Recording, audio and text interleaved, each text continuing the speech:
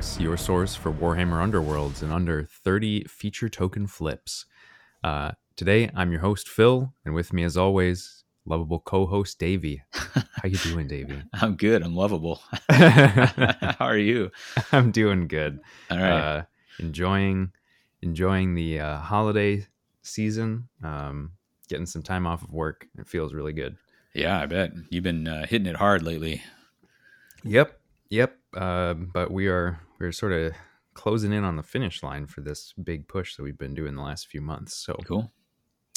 looking forward to more time away from the office. Yeah. But we're not here to talk about my work life. We're here to talk about Underworlds. And for our topic today, we wanted to talk a little bit about hold objective play now that the dust has sort of settled, if you will, for Harrow Deep as a season and the new rules changes and sort of how it's all shaping up for the objective holding warbands. Mm-hmm.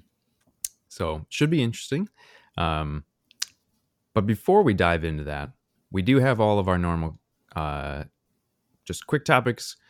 To give you a little bit of context, though, for when we're recording this, we're recording at the end of November. And for those of you who've been longtime listeners, you probably know this is around the time that we started our first episode. And this is now going to be the third year anniversary episode for our podcast here. So I don't know, feels like a pretty big milestone. For which we've planned elaborate events to go with it. And by elaborate events, I mean right before recording, I was like, "Hey, hold on, isn't this?" we've been doing this for a while, I guess. But yeah, so I mean, if this is the first time you're listening, if you've listened to every single episode, either way, we're glad to have you. It's been fun. It's been a fun journey. I'm hoping that we can keep it going strong for years to come. And if you just, want to just communicate with us, let us know how we're doing, give us any sort of feedback, thoughts. If you feel so inclined, joining up on the Patreon, whatever you want to do. But it's been a fun ride. So we hope you hang in there with us as we continue the journey. Moving on, though, so we got our standard community shout outs. So I actually had some time to read some people's articles recently. All right. Crazy. And the most recent one, so I basically read everybody's reviews of the new warbands, which always great to get more people's opinions on those. And then over on the Keep Chopping blog, there's a recent article about resurrecting fighter warbands and sort of a take on how that sort of fits in the game, sort of what the impact is, and I guess it kind of sort of dovetails into a couple different pieces of the game sort of converging with those warbands. So some interesting takes. If you're on the Discord for some of the online discussion groups, there's some interesting discussion around it. I think it's worth a read just to get your own, go into it knowing what it's about, but I don't want to color anyone's opinions. I thought it was an interesting read. I think I would definitely suggest giving it a read, see what you think. Yeah, I agree with all that. I think it's been interesting to see how the design team, Dave Sanders and his crew, are figuring out, where their design space limitations are with all these different things. And I think you can see some of the lessons learned, things like, there's this upgrade now, Heroic End, which has a lot of great buffs. But you can only do it when you're vulnerable. And what they correctly noticed was that this card could be incredibly powerful if it was on a fighter that could be brought back again and again. Right. And so what it does is once this fighter is taken out of action, break this card. And so just beyond anything else, I really like watching the development, the kind of evolution of the game where they are learning how to accommodate these different warband styles there. Yeah, definitely. And I mean, that's nothing new. Like other games go through the same thing. So for anybody who's feeling like there's these pain points in the rules, it's yeah, that's because there are, because that's how games develop. Either you usually start with everything too weak and then maybe the game's boring and then it doesn't last, or you start way too strong and then you have to like slowly work it down so that you can have this sort of survivable middle ground where you can like have a fun game without everything feeling like it's insane. And I Mhm. feel like that's kind of how this game developed. Like shit, some of the stuff in Shadespire was pretty bananas, but we've learned a lot of lessons along the way, and I think the game is better for it. Yeah, I agree. Did you have anything you'd like to shout out for this episode? Yeah, a couple things for me. There's a user who been chatting with a little bit. -1. He's on our Discord among other places, Mm-hmm. and Yeah. he and I were sharing some Eyes of the Nine ideas back and forth, and that was pretty fun. So Mm. uh, I realized I had finally gotten them painted in time for me to be done, kind of playing them in the old league. So I brought them out for our past league. I got to. It's always fun to kind of brainstorm some list ideas. And then Yeah. also, there's a new battle report channel out. This is, I believe he said Gummy Toot. I don't Yeah. know. I don't know. But it's the Crit Focus channel. And until I actually watched an episode, I didn't put together that it's like Crit Focus and channel are the size of the Magic Mm-hmm. dice. Got it. That's pretty clever. But I just watched their first one. They got several out. They've got some. They're theming it in a cool way. So they just I watched a one off, but now they're having like the who's the best Stormcast. So big Stormcast off, that sort of thing. Cool. And they're coming along, but it was entertaining to watch, and there's commentary, and it's also edited down. So a lot of the downtime is kind of clipped out, which is nice to keep them moving along nicely. So Nice. worth checking out and seeing if it scratches that battle report itch for you. Yeah. So, Cool. but just wanted to shout out another content creator. Awesome. Always great to have more people making great content to go check out.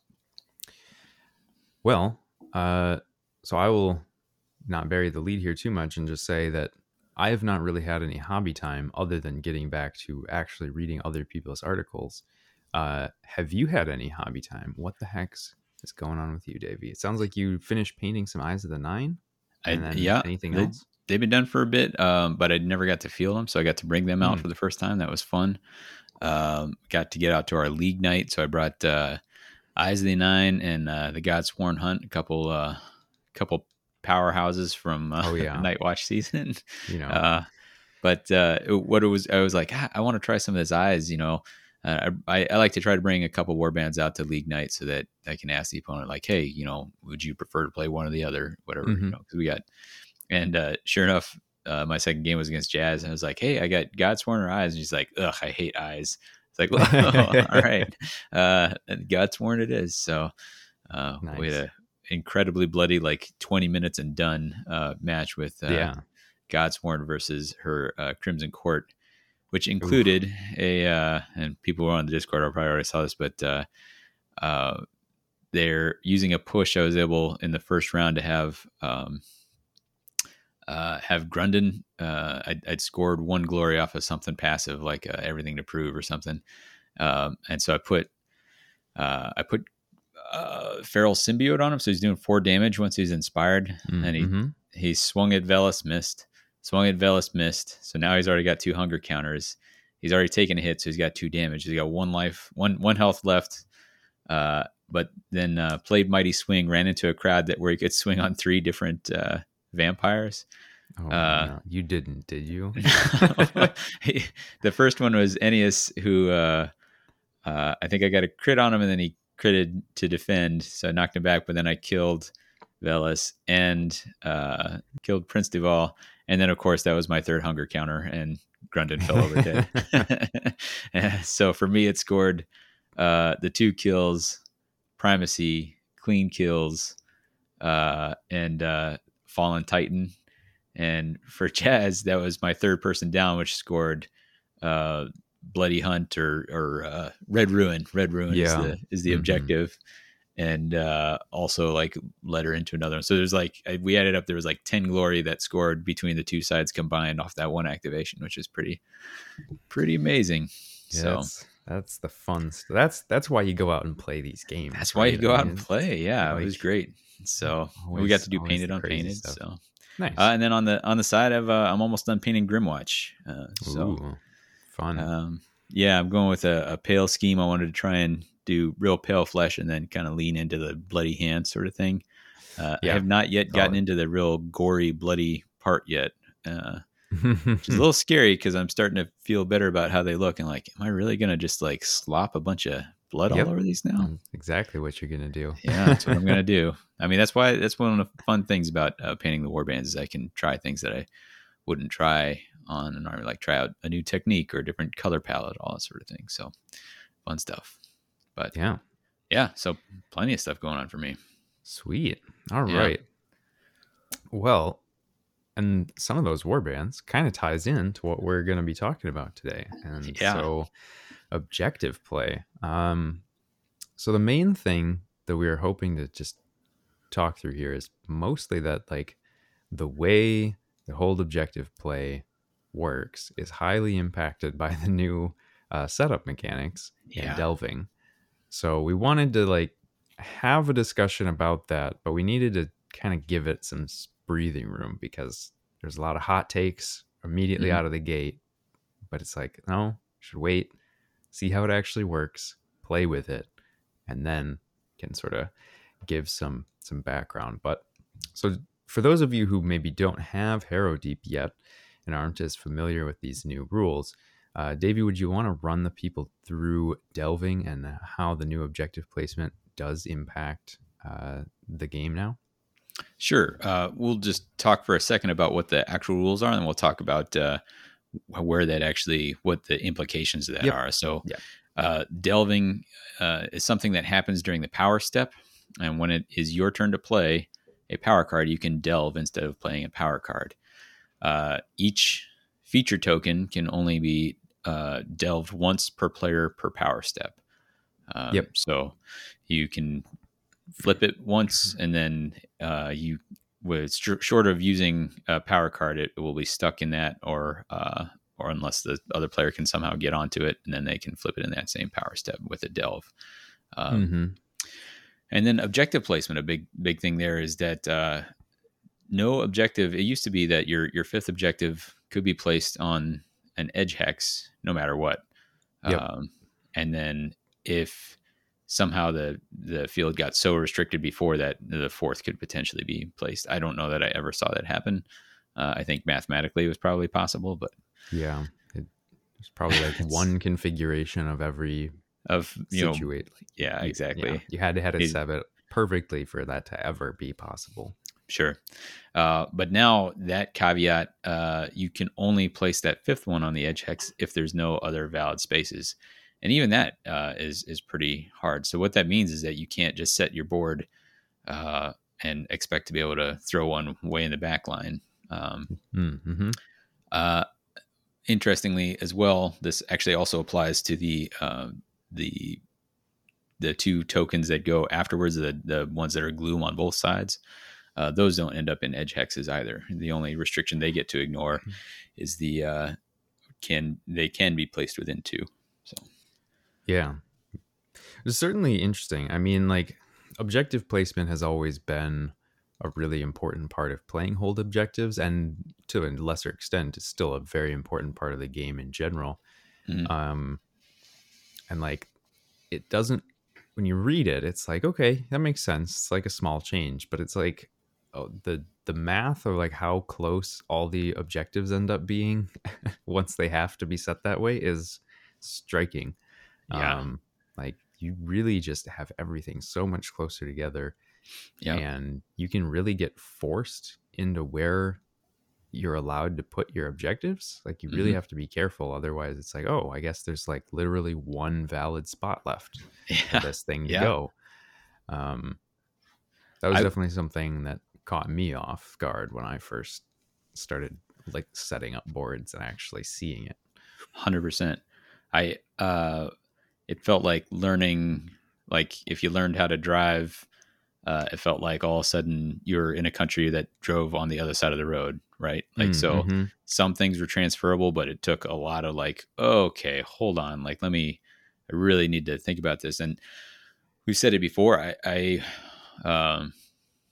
if we get the chance to go to uh, a big tournament or something like that, and I am if I choose to bring a hold objective warband, what I do is probably sit down, like maybe you and I sit down and we just place boards for for 20 minutes. Like, okay, I'm gonna place boards and objectives. Now let's kind of work through the different ways that you can manipulate a given board or setup. Yeah. Yeah. Because I think there's a lot to figure out, like trying to protect good spots versus disrupt them. Trying to figure out how, because the old skills that you had, there's some that transfers, but not everything. And I think you're right. I think a lot of the objectives are much more forced into the field of play, um, which feels kind of shaky, right? Like, from the hold objective perspective, like for those of us who are used to saying like, oh, you goofed up. Now I've got three, like almost all the way at the back of my board. Uh, Mm-hmm. that's very unlikely to happen. And they can be disrupted. So you can hold objectives, but you better be ready to fight over them. Yeah, for sure. So that's just a basic rundown of the new rules themselves. So some broader implications, some further discussion. I guess where would you like to start, Davey? We can Well, talk about I mean, a we were bunch of kind of different already things. talking some of the implications of objective placement. So let's stay with that for a little while longer. Sure. Um, and one thing we didn't mention here is that you get dealt your objectives, and so what Yeah. numbers you're No, placing, that's but you true. keep those hidden. So you don't know how the numbers are distributed that your opponent placed, and you do know how the numbers are distributed with what you've placed.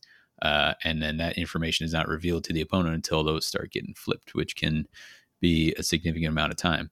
Now, there's not a ton of cards that objectives and such that really care about the numbers, but they're out there, and it's worth considering Hmm. when it comes to deck building. So, Yeah. I think there's like I think in terms of objective scoring, it's not really a thing. Like I don't think I've seen anybody who's started to run like a whole specific number mm, objectives again. Like that yeah, doesn't appear to be a thing right. yet. But there's power cards now that it says like a a token of this number do a Hmm. thing, or I guess Grimwatch have theirs where it's Well, score for yeah, holding the one in the round. I was going to bring that specific example up because when we were first looking at the rules changes, I thought about this. I remember saying like, hey, it's kind of cool. Like if I get my three, say I'm a Grimwatch player and I have Shifting Madness, which is the surge for one glory if you're holding an objective that has the same number as the round number. Yep. Um, if I, as I'm placing, and this is before I've seen my objective hand, I can look and I say, okay, if I've got 1, 4, and 5, I can make sure that 1 goes to the back of my board rather than to the front, so it's in a more protective space. Or same thing, 1 or 2 or Hmm. 3, I can put that in a beneficial area. And I was like, I think this might actually be a benefit. Here's the thing though, like you don't know the other two. So let's say you draw, Yep. 3, 4, 5. 1 and 2 are on the opponent's board, but you don't know which one is which. And some of those there's like you have to go dive on and just hope you dove onto the right one. So uh, Yeah. in practice, I think it's hurt those folks who really want to be able to interact with a specific objective number, just because there's uh, the information gain you have at the beginning is not as much as the information lost by not being able to see what your opponent has. And what I found in trial was that while it wasn't suddenly a terrible objective, Shifting Madness was a lot harder or a lot riskier. I felt like um, Yeah. it can already be tough when you can't control which objectives end up in opponent's territory, and now you don't even know which is which over there. So I think that's kind of a knock on from the new placement rules. Yeah. And I mean, it's an interesting side effect, right? I mean, it's like, oh, suddenly the the action efficiency just by the nature of not having all the information Hmm. just means like I could just completely waste an activation, Yep. and that Yep. is usually something you can't afford to do. Right. Totally. Um, so very interesting change, something that I don't know that I've seen anyone else talking about, but I think is definitely like you say, it's a bigger deal than maybe we initially anticipated. Yeah. And I guess that does uh, sort of like like you were saying, it lends itself into some card selection and some new consideration with different cards. And there's other things as well, but so I mean, I guess like you already mentioned that there's the infaction for the uh, Grimwatch, that they have Shifting Madness. There's Hmm. also the the Tactical Mournflight. supremacy. There's Tactical Oh, more Supremacy. flight. There's Yeah. Mournflight. They have Holding Even and Odd, and Hmm. if you don't know, that could be tough as well. So, I mean, all of those types of cards suddenly get harder to use. Hmm. We also have a, I think it's just the one for power cards that we've got Living Land. Um, so Living Land specifically says that you can flip an objective hex of like a number that matches the round. Um, and that, I mean, there's actually a couple implications there, but first and foremost, you now maybe don't know which ones are which number, so it's harder to rely on getting the right one to be able to flip. But then also, it's not an objective token until it's been flipped once. So, a couple things there. Kind of, I don't know. It's a interesting situation to be in with having some staple cards like that suddenly not as viable as they used to be. I definitely still have Living Land in my uh, Starbloods deck, and I'm actually just thinking about it now. It's like maybe I should be taking it out. I don't Right. actually know that it makes a ton of sense. I think the games that I've played with it so far, I didn't really end up getting a lot of use out of it. Uh, I've not included in any objective deck that I've built so far, specifically because of that. Like, the number may be a non-factor, and the other side of it, which is to move the token, while powerful, needs it to be an objective before it can be moved. yeah. And it's possible you're going to have that and just be a dead card. Um, so uh, Mm-hmm. I think when we're talking about cards, we're talking about a number of things that we're paying attention to in ways that we might not have before. Like you said, referring to numbers, but it's important to look. Are they talking about feature tokens, or are they talking about objectives? So Yeah. anytime you see one of those cards, check that piece, and that'll tell you uh, whether how useful it is for interaction there. Um, there's other infactions. Like one of the cards that for a long time felt like one of the more powerful cards to me was in Chosen Axes, the Treasure Lust, where you could push a fighter 3 spaces Mm-hmm. as long as they ended up on an objective. Well, Yeah. Now what? now that token has to be flipped before it can even happen, and man, the value of that card just dropped. Um, any card that's flipping in general, the it used to be, for a while, like the ability to flip an objective was extremely rare, right? Flipping a Yeah. feature token was few and far between. Then we got more and more of those, but it's still like if you still collected like every card across the board that talked about flipping, it was still a pretty finite pool. But now Mm-hmm. anyone can flip as long as they're standing on a feature token, they can flip it. So, in economic terms, that just like plummets the value of a flip basically. Like Yeah. it's No, real for hard sure. to it's real hard um to flip and keep it flipped. So because if you're flipping an objective underneath somebody, they can delve it back at any power step. So they have lots of opportunities to undo any work you do. And so you really need a compelling reason to bring a flip in if you don't. So for that purpose, I was like, RIP Geomancer's Gauntlet, because who's going to spend an action now to flip something, right? Yeah, Like, no, I definitely not. Um, um, I think the only reason that you would is if you could do it from range. And I think the only mechanic that does that is with the Starblood Stalkers. You can have Kishitaka flip it from 3 hexes away, mhm. which, I mean, it's still niche. You're not going to do that all the time, but maybe. Sure, yeah, um, but yeah, I mean, it's not great. So while flipping in power cards loses value, flipping in general does it still have some value in terms of needing to use it as a defensive tactic as well? Or I guess maybe offensive, in the sense that people are now hiding in these tokens just as much as they are trying to hold them. Well, that gets into some of the mechanics, and we didn't talk quite as much. This is a good time to talk some about delve. The other thing Sure. about delving is that it's also a stall. We've talked about that. So, but as Right. far as Yeah. offensively, I think that's fair to say. So if you're in a cover hex, you're getting double supports now count as successes on your defense roll. As we said before, that's particularly handy because there's not a cleaver and snare that knocks out supports. Right. Um, and with Dire Chasm's update of supports, there's not even that, supports canceling, all that sort of thing. So that's not even on the table here.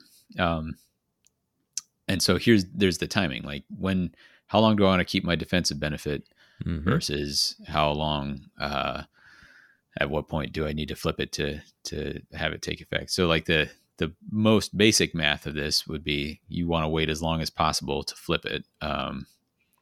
One thing we didn't even mention is how this affects surge hold objectives. So Yeah. even though Temp Victory has expired, we still have factions like Grimwatch or the Grashrax Despoilers that can Mm-hmm. surge for 2 to hold 3. There's other factions have similar things like that.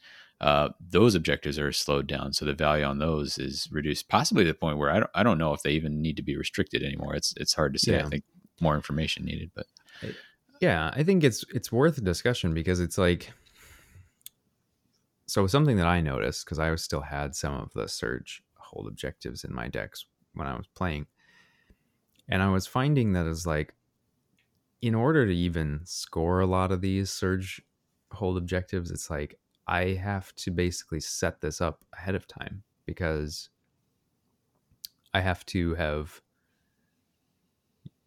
I have to have already flipped it and then move on to it to be able to score. And so there's a full turn delay. And so, like, you can still score it in the round, so it's still better than an end phase, but sometimes the reward isn't as high. mm, And so then it's like, well, am I gaining as much as I need? Like, would it make more sense to just take passive hold, like surges, instead of hold objective surges?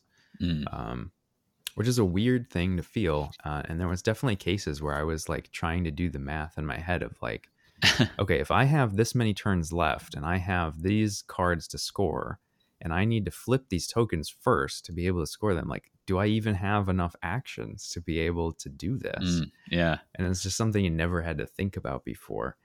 yeah, Um, and I think that's maybe the only situation where I was like, man, I wish I had a way to flip these with a power card. But like, it just, once they're flipped, you want them to stay flipped. So then yeah, it's like, now I don't really care. And like, I don't know, it just leaves your power deck in a weird spot. So, yeah. So yeah, it's totally right. You either have to flip it before going so that you can score it in the one activation, or you have to move on, delve it to what you want it to be, and then hope that you stay on there. yeah, Or you can move on, wait to delve until your next activation. But basically, it either requires power card expenditure or it requires you um, to basically it slows it down by a turn where somebody has a chance to do something about it. yeah, You could, theoretically force somebody's hand with that. Like if I see, Grimwatch move, they're sitting on 3 feature tokens. I'm like, okay, well, they're only one delve away, one round worth of delving away from scoring this. Now, do I commit and throw in and try and hit one of these little ghouls, uh, or do I shoot my shot and try and get Gristlewell down, or like it? You right. can try and, but it's clearly less powerful than it used to be. So Yeah. And I guess we kind of mentioned this, but just to hammer it home, like that timing, battle that you're sort of waging in your mind of like, when do I need to flip these? What's the timing that I need to figure out? If your opponent isn't playing hold objectives, they don't have to think about it at all. And mm, like, to them, it's like, oh, you're just taking away your defensive buffs. Okay, cool, great. That just makes it that much easier for me to come and hit you. yeah, Um, which I think, I don't know, it'll be interesting to see. I haven't checked any of the tournament results lately to see like how are hold objective decks playing, but my feeling is that aggro is in a much better spot right now. Mm. Um, and like I said, don't have any data to back that up because I haven't double checked that. But it's like you just there's there's benefits to just standing around in feature tokens for aggro, and it gums up the works even more than for the hold objective player. Hmm. Yeah, it's worth one. We'll talk some more about which cards have kind of gone up or down in value. But there may be this thing where now your hold objective. I mean, everything's always a little bit hybrid, right? There's Mm-hmm. very few decks that Always, are yep, just 100% of something. Even in their heyday, a lot of Grimwatch decks were hold objective in their objectives and gambits, but aggro in their upgrades, where yep, they get that glory and then counterpunch hard with their upgrades.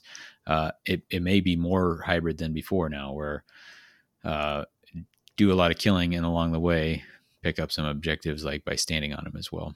Um, yeah, in general, like the easiest rule of thumb for you is to wait as long as possible to delve. If you think that you're going to be trying to combat something like uh, dominant position or something like that, where you think that maybe I do need to hold some objectives, but waiting till the last possible minute could leave you open to power cards flipping, because you end up delving to try and deny, and then somebody managed to pull off. Maybe they did bring a flip gambit, flips mm-hmm. that back to lock it in. So Yeah. We're looking at if you, you Hrothgorn. yeah, yeah, if you can do it though, if you can do it like one power step before the end, that gives you a buffer, and Yep, then it makes it pretty hard, because if you're already standing on an objective, you can leave it as is, and then even if they flip it, then you'll be able to delve it back. So I think that feels like a thing that you do much more in game two, or if you have a really good idea of what the opponent's deck is doing, yep, is creeping that back. Just a little head game to keep in mind. definitely. Well, since you mentioned it, should we talk through some of the cards that we think have maybe lost value and gained value along the way here with some of these changes? Yeah, sure. We talked about some of these already, but with power cards, we're looking at, if it's something that flips, it's probably gotten less valuable. It's got to have some other redeeming quality. Yep, Uh, if it's referring to objectives and not feature tokens, not so much. On the other hand, like, I think if it specifically refers to feature tokens, its value may have gone up before, because lethals were feature tokens, I believe, yep, before, yeah, although I we think didn't usually so. think about it because you were almost never voluntarily pushing onto them. Yeah, Um, right. and so now something like Symbiote's Call, I feel like has gone up. It's a push, and now at the start of the game, there's 7 feature tokens out there that don't damage you for getting pushed into them, Mm-hmm. uh, and so that's a little more wide open than it was when it was just 5 and then 2 lethals. And Symbiote's Call, both sides of it, both options, that the push and the flip refer to feature tokens. I think Yep, Symbiote's Call retains pretty good value for them. I think so too. I think Symbiote's Call has become a powerful card and basically a solid replacement option for Living Land. If you think that you still need to have that push effect and a flip Hmm. effect. Yeah. Um, Cunning Paths was one that yeah, it does a it's not similar an thing. upgrade, but it's a gambit. It's so this is a card that will give you +1 move to all your fighters. So if you're someone like Manok, who is potentially triggering multiple moves in a single round, a little extra to be gained from that. But then it also, if you have a quarry, they can flip things as they go, which actually gives you an opening. If you can use that, if you also have quarries out, it can give you the ability to score some of those surges that we're Mm-hmm. talking about. So Definitely. And we already mentioned anything that's taking an action to flip is probably not good anymore. I think anything that is like a conditional flip. So we've got Great Tremors, which is just like sort of a Yahtzee style. You roll yeah. 5 dice and see if you get any crits, and for every crit, you can flip a feature token. I don't think that card probably holds a lot of value anymore, just because it wasn't likely to happen anyway, and now people can just reverse it really easily. And then there's also a spell card that can flip that's new with You're Sandire. thinking of Light of Azir. oh, So yeah. flip one feature token that is not an objective token within one hex. And is I, that's a spell action? Is yeah, that it's a yeah, spell action on an upgrade. And it's just yeah. like, I don't think I care to do that. Yeah, there is a existing gamma spell, Mazig's Machinations. Was a Yes, that focus one and too. flip all features within two or one feature in no one's territory or one opponent's territory. Those as for the things that flip, like you were talking about with Great Tremors or Mazig's, I think you have to have a specific reason for including it. I don't think they stand on their own necessarily, specifically Mm-hmm. because of the counterplay. But for example, I had Mazig's in. I put Mazig's in my Eyes deck. Uh, it is in there for a couple of reasons. One is that we've got the myriad incantations, so having some spells in Sure. there creates an Okay. easy thing to score. And then a very powerful card which actually lost a step is Deceitful Step, because Right. Deceitful Step is going to send you to a starting hex or an objective hex. But if there aren't objective hexes out there, then nothing happens if you roll Yeah. that side of it. So uh, giving yourself a landing spot in enemy territory can be pretty important for that. And that's a powerful enough combo that the situational, hey, I managed to flip something out from under somebody if Yeah. they didn't time their delve It's worth it. correctly. I think all those things add up to be more useful. Maybe you include something that flips if you are uh, if you are running something like Chosen Axes and want to be able to use that powerful push Treasure Lust. So Yeah. Yep. um, an upgrade that it doesn't actually flip anything, but I think maybe loses a step as well, but is maybe still powerful enough to include is Quickening Greaves. Yeah. And Quickening Greaves specifically because a lot of times you'd use it, hey, I'm going to get somebody who's adjacent to an objective at the end of the round is going to manage to step back onto that objective. But they're doing it here. They're making that step after the delves have happened, right? So Mm-hmm. you can't just use it to step onto a Gloom Hex and then count on that Gloom Hex getting flipped over. Now, it may still be good enough to use otherwise, but Yeah. it loses a little bit there. Yeah, it's more of a distraction protection, right? It's Mm-hmm. like you can't use it to gain an extra hex, but you can use it as an insurance measure now Mm-hmm. to get back on. Um, Sort of in that same vein, and maybe even has more applications now. I feel like confusion has suddenly sort of I had its I stock agree come with up that. quite a Yeah, I bit. mean, to me, if you're trying to hold objectives, that's maybe a must include. Yeah, Specifically because a lot of what's happening with hold objectives is people are vying for that dominant position is still a very strong one, and yeah, that's a 2 point swing there, and people are going to be attempting to block that. Confusion there's a big swing in that. yeah. And I mean, if you can, as an aggro warband, end up on a gloom hex, like why wouldn't you, right? You're giving Mm-hmm. yourself a 1/6 bonus to your defense roll, so there's the potential for people to just be gumming up the works with ranged fighters because they know this is just a better spot to end up in. Mm-hmm. And then, especially if they know they're denying you from scoring as well, they're probably just likely to hang out on the Mm-hmm. feature tokens. So, having Yeah, a way to, you know, get on and remove them from one all-in-one card, I think has gained a lot of value. sure. There's one card that I'm interested to see more of, and I don't know what to think about this. And this is Writhing Shadows. Are you familiar with this one? Yeah, I think so, but you should definitely read it again and make sure I'm remembering. Sure. So this is a gambit. It came out with the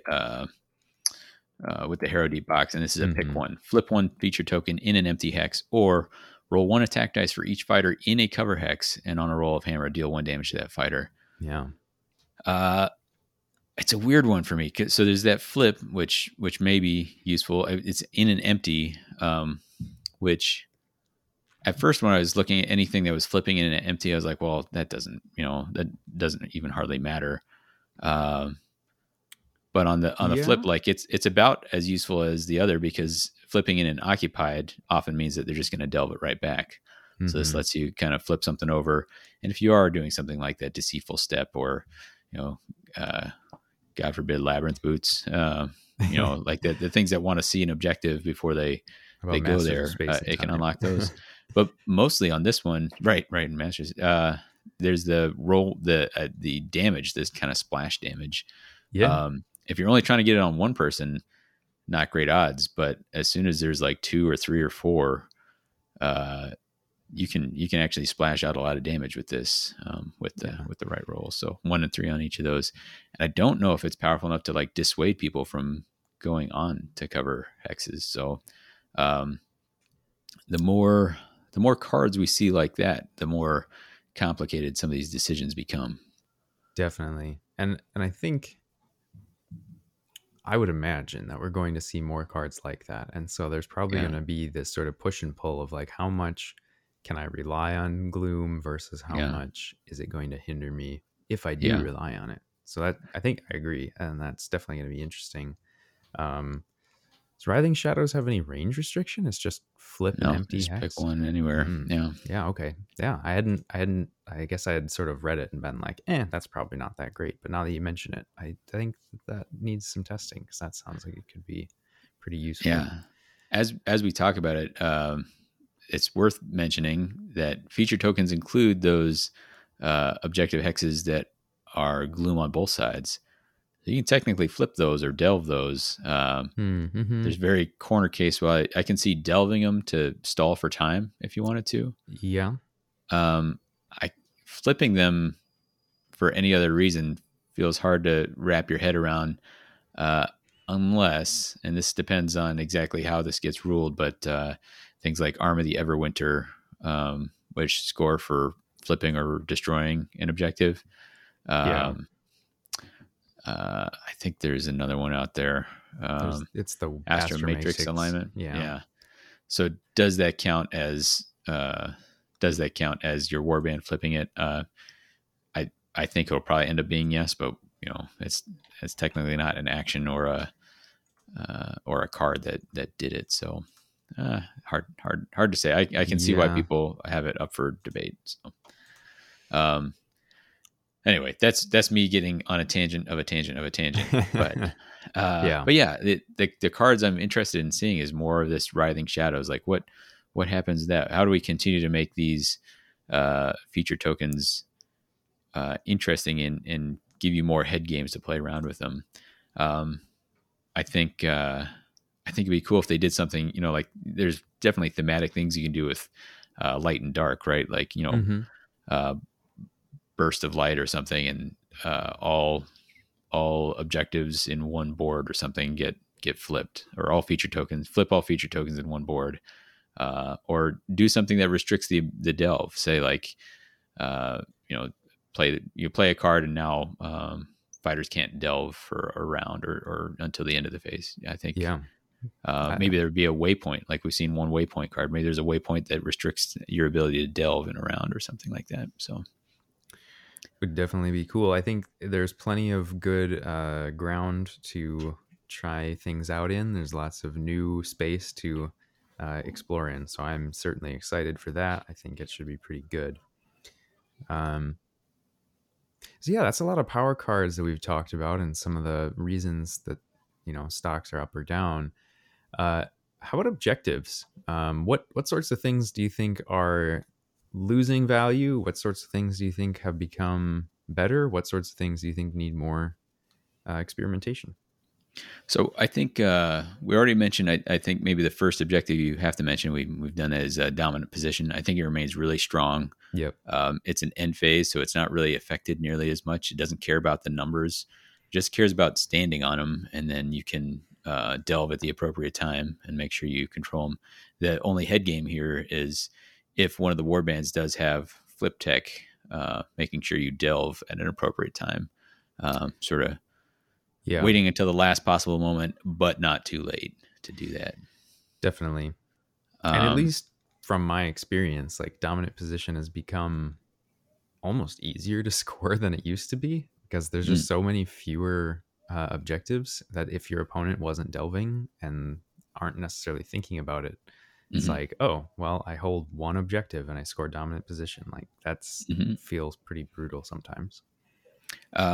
I think there's a huge boost for any objective that says hold all of objectives in X territory. So it might be all the objectives in one territory, all objectives on the board, Yep. um, because it's likely. I mean, it's that situation that the Gits would sometimes attempt to exploit, where if they got enough flips and destroys, they could hold the only one. So things like infestation or claim the city Yep. are like the big 5 pointers, and that's where you start saying like, yeah, maybe it is worth bringing some flip tech if I can get this to go off Yeah. uh, a 5 glory objective that's possibly worth investing in your power deck. Yeah. And a 5 glory that is just an end phase. It's not a third end phase. Like it Hmm. is probably game ending if you manage to score that in like round one or something, because That's a you're just going to be way ahead. pretty huge boost. Uh, but one that is universal, and I think you're going to see a ton of, is scant resources. And I think you're going to see this. I say you're going to. I think you are already seeing this, even in hybrid decks, right? Hmm. This is all objectives have to be held, and Yep. so it can be as easy as you're the only person who delved, and so there's one objective and it's delved, and you scored scant resources and dominant position off of it. Yep. Um, this also represents, it's almost like a counter pick.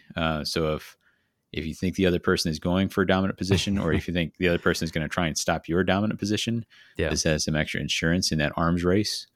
Um, we were talking about ways to use Manok. Uh, if you can use his moves, you can not have to burn an activation moving somebody onto an objective to delve that and then step off to deny somebody else scant. Hmm. You can find a way to use his cunning ability to run somebody on that as a reaction, and then even run that person forward again to keep him in the mix, which also clears that objective off. So not only is it delved, but it's no longer occupied. So if you're trying to counter scant resources, you've got that as a possibility. So Yeah. Yeah. There's a lot of just interesting play now where it's like, well, how am I going to get onto all of these to do the flips, and how am I going to do it in the most efficient way possible? Obviously, warbands that already have easy ways of just like pushing fighters or moving multiple fighters at once can just kind of do it. uh, mm-hmm. but you sort of have to get creative now. I feel like push tech is even, I mean, it's always been important, it's always Mm-hmm. going to be important, but it's almost Mm-hmm. more important now than it maybe even was before. Sure. um, Another one that I have been playing with just because it felt like it could be such a huge swing that you used to almost never consider was making a statement. Yeah. Another universal one. It's a 3 point swing for holding all of the objectives.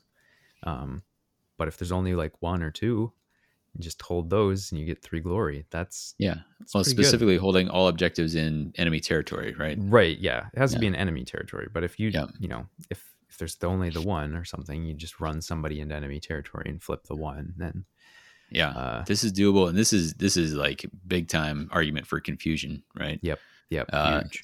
somebody's attempting to step on some, maybe delve them to deny dominant position, and then you drop somebody in confusion, and that's the kind of play that hold objective decks have traditionally loved, because there's not dice involved, right? Like Yep. that's, I just want to be standing in the right spot. So Definitely. uh, that's a good one. There's a number of faction ones, Yep. like Purifying Rites for the Wild Hunt, Reclaim the Lamentiri for Ilthari. Yep. Yep. Hold all in one player's territory, right? Yeah, So, uh, similar ideas. I don't know necessarily how those warbands are faring for holding objectives right now, but I think it gives them a really good flex option where they can hold 100%. some, just sort of passively just stand around in some gloom, and then come last power step, they're just like, oh, and I'll just delve these and then score a couple glory off of that. I mean, I can tell you at 100% consider it in Ripa now. Yeah. If in that time where I'm just kind of biding my time, one of those things I can do while biding my time is to walk onto one of the objectives in my territory, and then delve it before the end of the round to pick up an easy 2, and maybe get an Inspire on Ripa, Yeah. Well, and especially upgrading him with sufficiently. ranged fighters that you can take advantage of flips with, because Sure. it makes the positioning that much easier. Yeah. And if you're a total psychopath, you can double down on the making a statement by running Steelheart and running Cleanse as well. they have, what is it, making a statement clone in faction. Yeah. So Back in the day when they were like, yeah, this is going to be a thing that people want to do. yeah. It's just crazy enough that it makes me feel tempted, but I know it's probably wrong. I mean, and they have one that's just like they get one for just holding one in enemy territory, so they have kind of a consolation prize one. Anyway, that's there's still movement 3, so good luck. Yeah, 3 fighters, movement 3. It's probably not happening, but the opportunity is there now, I think. Yeah, but point being, holding all the objectives, that all is not as daunting as it used to be. No, and I think in some cases it's almost better than stuff that says hold 2 or 3 specifically, because that's a guarantee that you have to do a fairly large percentage of the objectives, and some of these, since it just says all, it can be 1, and sometimes you just get lucky, and that's your opponent's going to probably feel pretty bad at that point. Yeah. We talked about some of the Surge's ones, like Arm of the Everwinter, and Astro Matrix alignment. Depending on exactly how those rule determines how those are either like insanely easy, or require you to take some flip stuff, or in the case of the lizards, just use your boss's ability. Yeah. I mean, I think anymore now for Starbloods, Astro Matrix is a 100% guaranteed include. Like, sure, there's just going to be situations where you can just take your first action, score a glory. You didn't do anything other than flip a token. So yeah. What I also thought was worth mentioning here in the kind of surge category is Prize Beyond Measure, and this is one that somebody's got to have 3 upgrades on them and be holding an objective. And there's a reading of this that says that all the people holding objectives would have to have 3 or more upgrades. I know there's some talk back and forth over whether that's the correct interpretation. That's how I read it. That's how I read it as well. But I scored that without too much trouble. You get 3 on Vortimus, and I was already, normally this is like kind of prohibitive for somebody who also wants to be holding lots of objectives, because as you get your other people on, this gets hard. Here you can kind of delve it into a situation where you can score it, and then delve back out of that situation once you're ready to score your end of round objectives. So for me, the value of that went up quite a bit. Yeah. And that all of these feel like really strong flex options. So like if you're wanting to play aggro, but you need that passive glory, some of this stuff is really easy. Sure. I think Arm of the Everwinter is maybe one that people are particularly unhappy with right now, because it's like, oh, did Hrothgorn really need another free glory in his deck? Right. But I think it's something to keep an eye out for, especially because right now it's very limited to specific factions. But I think this might be something that they're going to be playing around with. And I mean, watch out, because it might suddenly be a thing. Yeah. As a very solid flex option. Yeah. In the same way that we were talking about power cards, like paying attention to whether they're talking about objectives or feature tokens, there's some objectives out there. And it's a tough time for objectives to have 2 different meanings in this game. Yeah. But right. There's some objective cards that refer to feature tokens. And those are worth looking at, especially since they are often going to be in direct competition with cards that have you hold objectives. Yeah. Yep. For sure. I think a great example of that is Treasure Hunters, which is, we were referring to that kind of obliquely before. That is hold 2 in enemy territory to get yourself 3 glory. And that kind of competes a little bit against Fearless Seekers, which is hold 2 feature tokens in enemy territory to get 2 glory. So 1 less glory, but you kind of don't care what the status of those are. You Yeah. don't care what they're flipped to. Yeah, which I think is definitely pretty strong. Mm. As a again as a flex option, I think it's pretty good because you don't have to really care about the objective side at all, and you just Yep. take advantage of the benefit of just hanging out in a defensive boosting hex, and then also can score off of it. And I think this is kind of a funny parallel to some of the stuff that they tried to do, where it was like, well, if you've got a certain number of fighters standing in lethal hexes, you can score Yeah. stuff, and it was just always like, Test of courage. Yeah. it's Yeah. just Yeah. too much. But this, it's Unless you're a like, ghost. yeah, I Yeah. want to be there anyway. So Yeah. Yeah. And then on top of that, like with this, when you're comparing Fearless Seekers to Treasure Hunters, you got more landing spaces to score this off of because you get to count mhm. those double-sided glooms as part of this. So there's just more opportunities to find a spot with 2. It's hard for your opponent to cover up every possible place. So Yeah, yeah. um, And then I guess just as a quick aside for in faction, Cunning Warfare basically is this as well. yeah, yeah, It's feature token or cover hex. I'm not really, I guess, because there's printed cover hexes on the yep, boards. exactly. And then also in the destruction faction cards, there's scant rewards. So having so it's a hybrid. So I don't think you're ever scoring it off the first one. There are no feature tokens in your territory and in no one's territory. I don't know how That's you even mathematically make that happen anymore. we don't have enough objective destruction in the game left Yeah, I to don't make think that that's happen. actually possible. But the other side, there are no objective tokens on the battlefield. Like, yeah, Yeah, okay, that feels pretty good. Um, so another thing, where I mean, it basically just says, you know, is the board state how it was when it was set up? Score yeah, 2. yeah. Um, there's a sinking feeling, which is in a similar way to Fearless Seekers versus Treasure Hunters. Sinking feeling is hold more feature tokens. Is Yeah, it more feature or more cover? feature tokens. It's hold more feature tokens, uh, and you only score 1 glory for it. So um, another comparison, I 1 glory end phase need to be pretty good to get it. I don't have a hard time thinking of the deck that really wants this, but maybe you do take it in a hold objective deck and it's your kind of consolation. And maybe you just kind of score it along with some of your other stuff when you do it. So Yeah, or maybe if you're just like playing sort of a sit back kind mm, of defensive tactics, like mm-hmm. I mean, the thing that comes to mind is sort of playing the um, dwarves and just sitting back and wanting to have a defensive position to take shots from. But I don't That's a good really point. know that this payoff's even good enough for that. So, Yeah. um, but it is Tough to very say. easy. Death have an in-faction one. That's Lurking Death. Uh, this is a score 2 glory in the end phase. It's a duel, and they have to have 2 or more friendly fighters, each in a cover hex, and one of them has to be in enemy territory. It is a first for a card where it deals 1 damage to 1 fighter from your warband that is in a cover hex.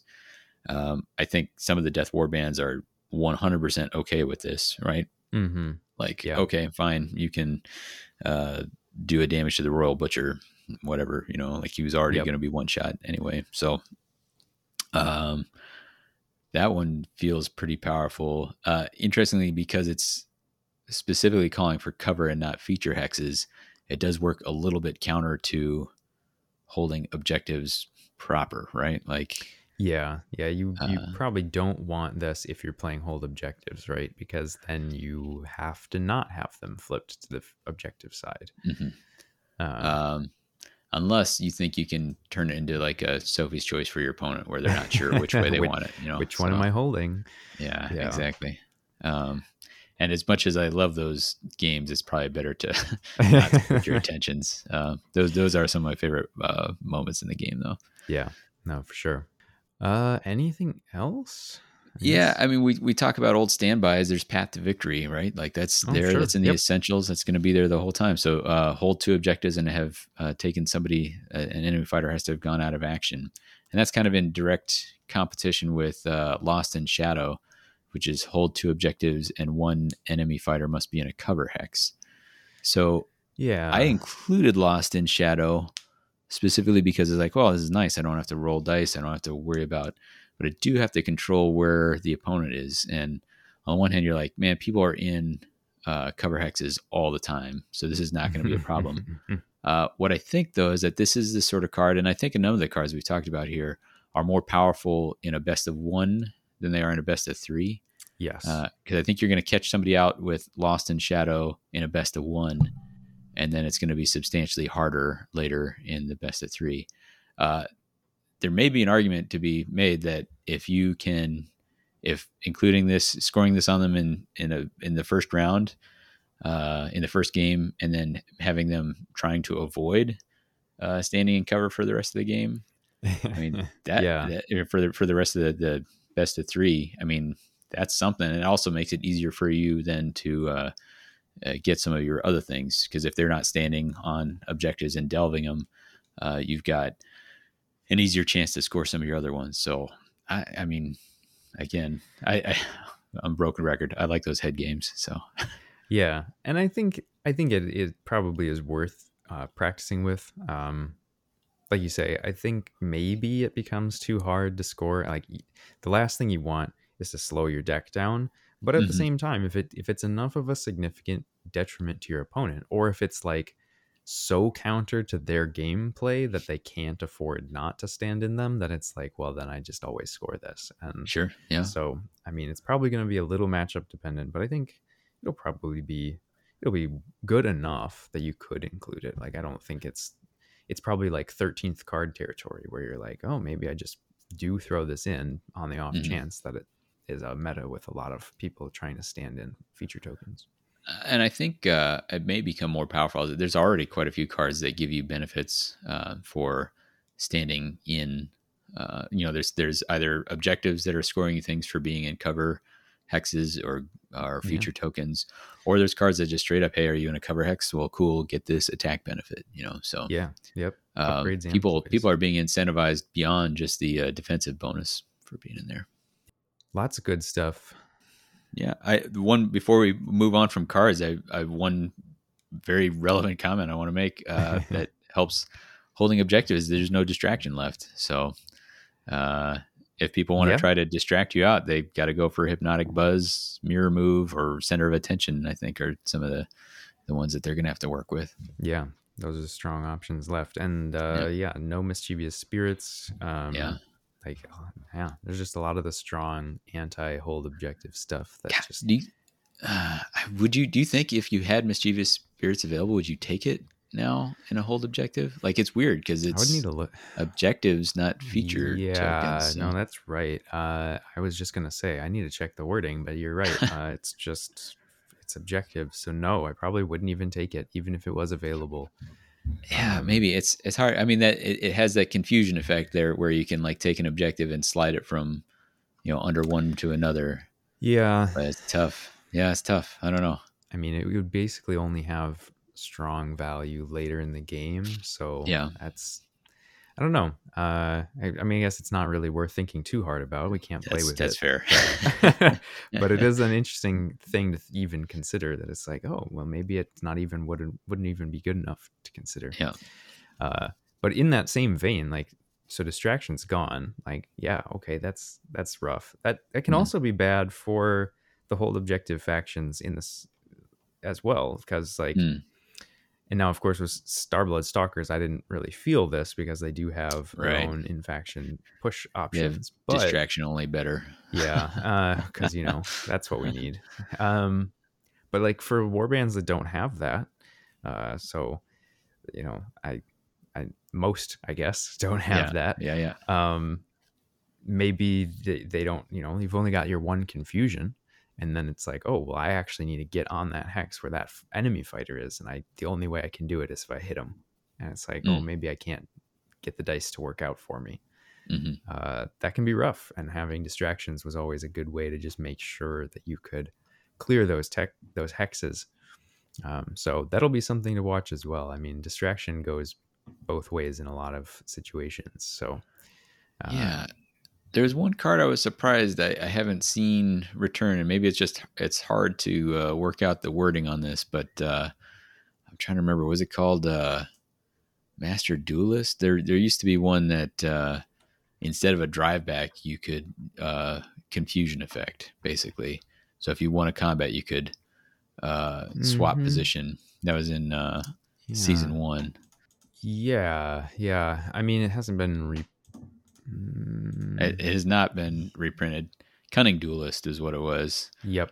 And that was if you succeeded in an attack action. So it had to be a success, but you could swap the two fighters' places if they're adjacent fighters. That seems Yeah. like uh, there was always like an 11th or 12th upgrade for me, where I was like, yeah, I want this in here, and like, yeah, no, never mind, it's out. But Yeah. It's an interesting yeah, one because it definitely, like you say, it's definitely one that didn't get a lot of use back then. And I think hmm partially because you just didn't have a good need to do that. yeah, Even confusion was not as prevalent until Nightfall, I don't think.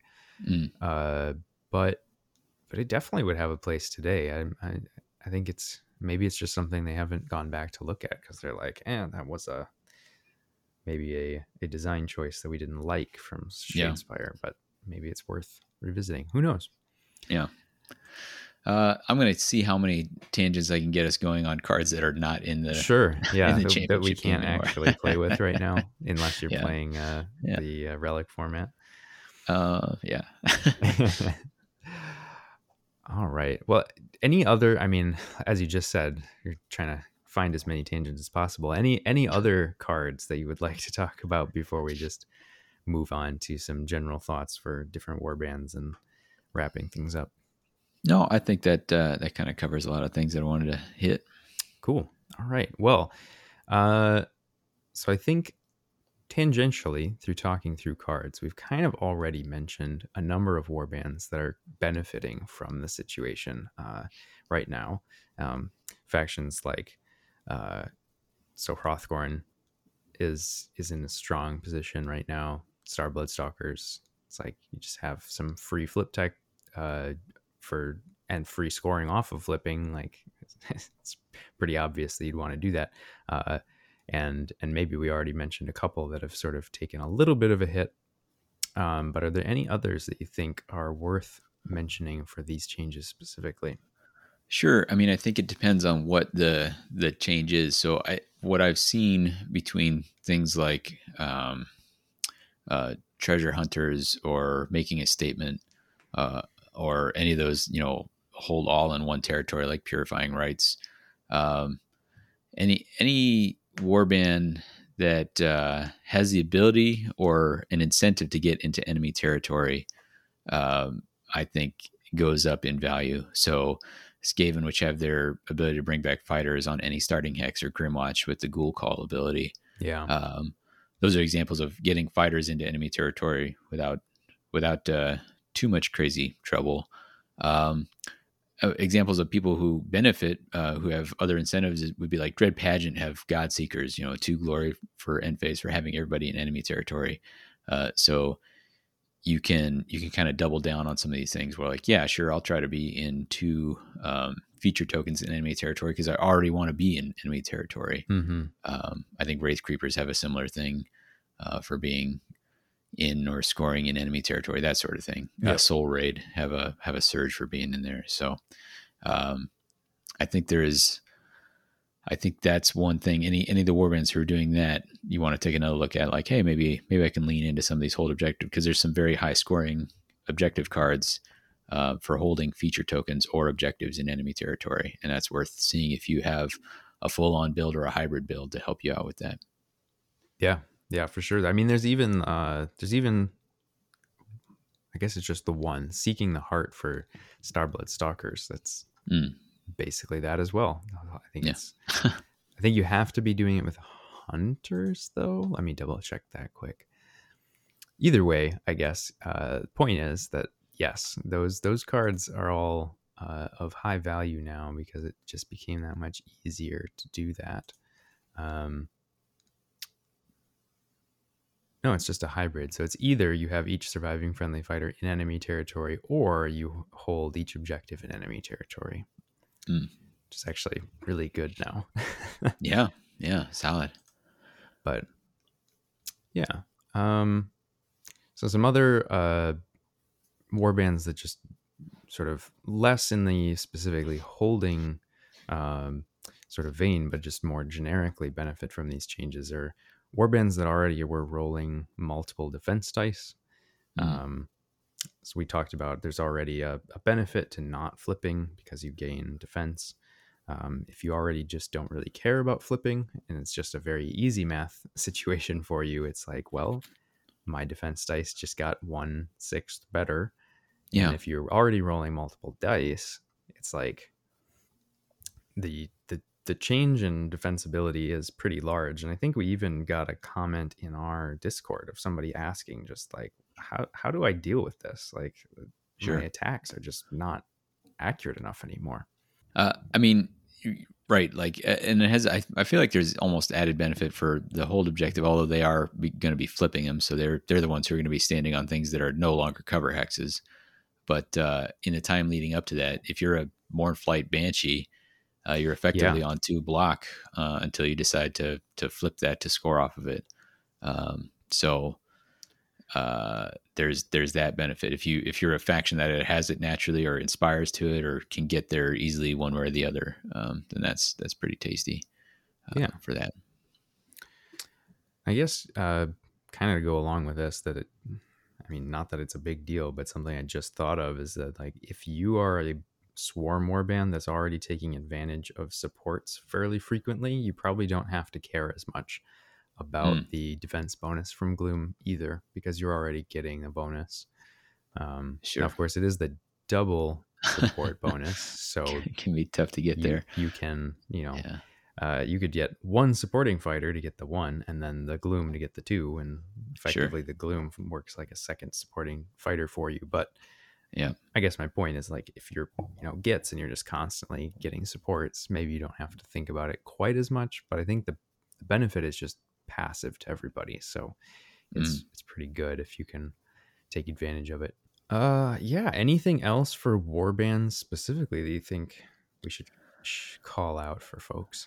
I mean, I think as we mentioned with the cards, with the demise of distraction, any faction that's got an in faction distraction has an inherent bonus in the hold objective playstyle, Yeah. and there's a handful of those. So Spike Claws and Sepulchral Guard jump to mind Mm-hmm. with their Mollog's got one. It feels like it was warbands early on. I was going to say, but I mean, we've got the Starblood. They've got a better than distraction. Yeah. Dread Pageant have a sidestep slash distraction slash even better than that, depending on how many wounded people are out there. Like Mm-hmm. there's a uh, if you have that in house, like that has some huge positioning bonuses, which you can leverage in any situation, but especially so in the hold objective playstyle. Definitely. Yep. Never underestimate the power of push ploys. Right, exactly.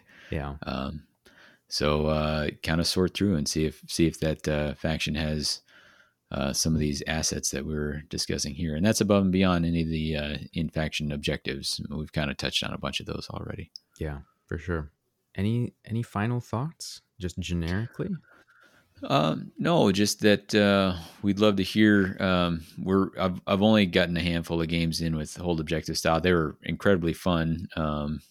I really enjoyed doing that and doing the head games of like, do I think this person's got flip? How long can I wait before I start doing this? Like, when do I gotta pull the trigger on this? And it was a fun set of problems to think about. So I'm excited to play it more. But like I said, we haven't played a ton of them. If you feel like that there's something out there that a tip or a trick or a consideration that we're not keeping in mind, let us know. We'll put it out there to the wider audience. Yeah, for sure.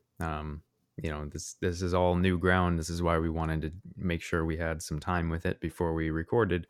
Mm, And like we don't play nearly as much as some people do. So if you've got if you feel like we are missing something, or if there's just a general knowledge that you've gained through your games, we'd love to hear about it. Or if you just want to chat with us, that would also be totally. cool. Yeah. All right. Well, If you decide that you want to get in touch with us for any other reason, episode ideas, feedback on old episodes, anything in general, you can always do that at WTHcast on Twitter or whatthehexcast@gmail.com. If you are interested in checking out any of those old episodes or any of the other content that our podcast group makes, which is all Age of Sigmar related, you can head on over to themortalrealms.com. For those of you who are Warcry inspired folks, the new season is still going for the Dogs of Warcry. I know there was a lot of people who were anxiously awaiting new episodes, and so just want to let anybody know who doesn't realize that they have started again that yes, indeed, there's new episodes. I think one dropped just earlier this week, maybe. Yep. Yeah, so you can go check those out. And as always, thanks to everybody who listens, everybody who gives us feedback, everybody who hangs out in the Discord. I guess if you'd like to just come and join our Discord, you can find that information at themortalrealms.com as well, I believe. Yeah. But yeah, we'd love to see you in there, hear from you. Be great. Coming up next, do we have anything to have people look forward to? We're going to do our usual. I think I might like to talk Arrivals a little bit, but we'll see what That'd be pops cool. up for us. So, Sure. People are pretty positive on that in our local. So, Cool. but we'll see what crops its head up in the next couple of weeks here. Yeah, maybe we'll get a little more information about what's coming. I know Yeah. Q1 is all the information we have at the moment, Yeah, which is a pretty right. broad and generic timeline. But maybe closer to the end of the year, we'll have something else to go off of. Yep. All right. Any recommended listening for folks this week? Yeah, there's Joe Tex. He's a Southern Soul, Muscle Shoals sound sort of guy. He had a hit back in the olden days. Hold What You've Got. That's worth checking out. Awesome. Well, for What the Hex, I've been Phil. And I've been Davey.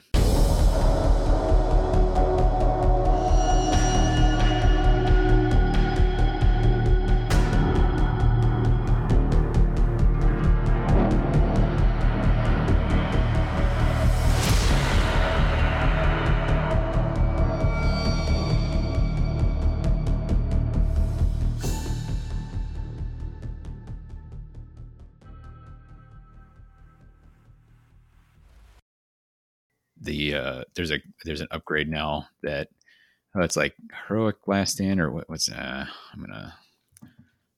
we're gonna get there.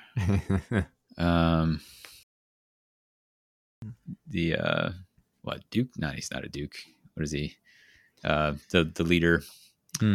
Yeah. So kill both of them, and Duval. Prince Duval. Another one that I noticed, and this is not a ploy necessarily, but it isn't a ploy, is lethal snares. Is that what it's called? It's the objective one or the upgrade one, where whenever you step onto a feature token, you can flip it.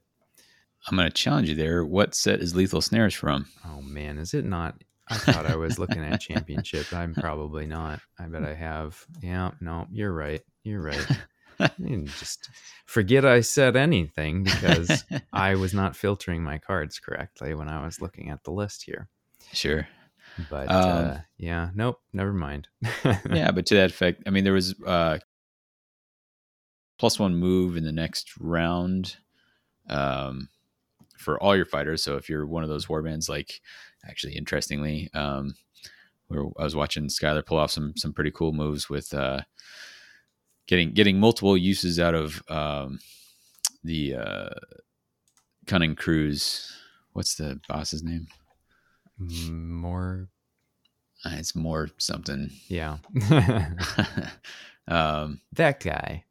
Yeah. I guess now I'm going to look it up. But warbands order. Oh, they got them sorted by faction now rather than season. Manok. Yeah. All right. Yeah. All right. Nice. Hour and 27.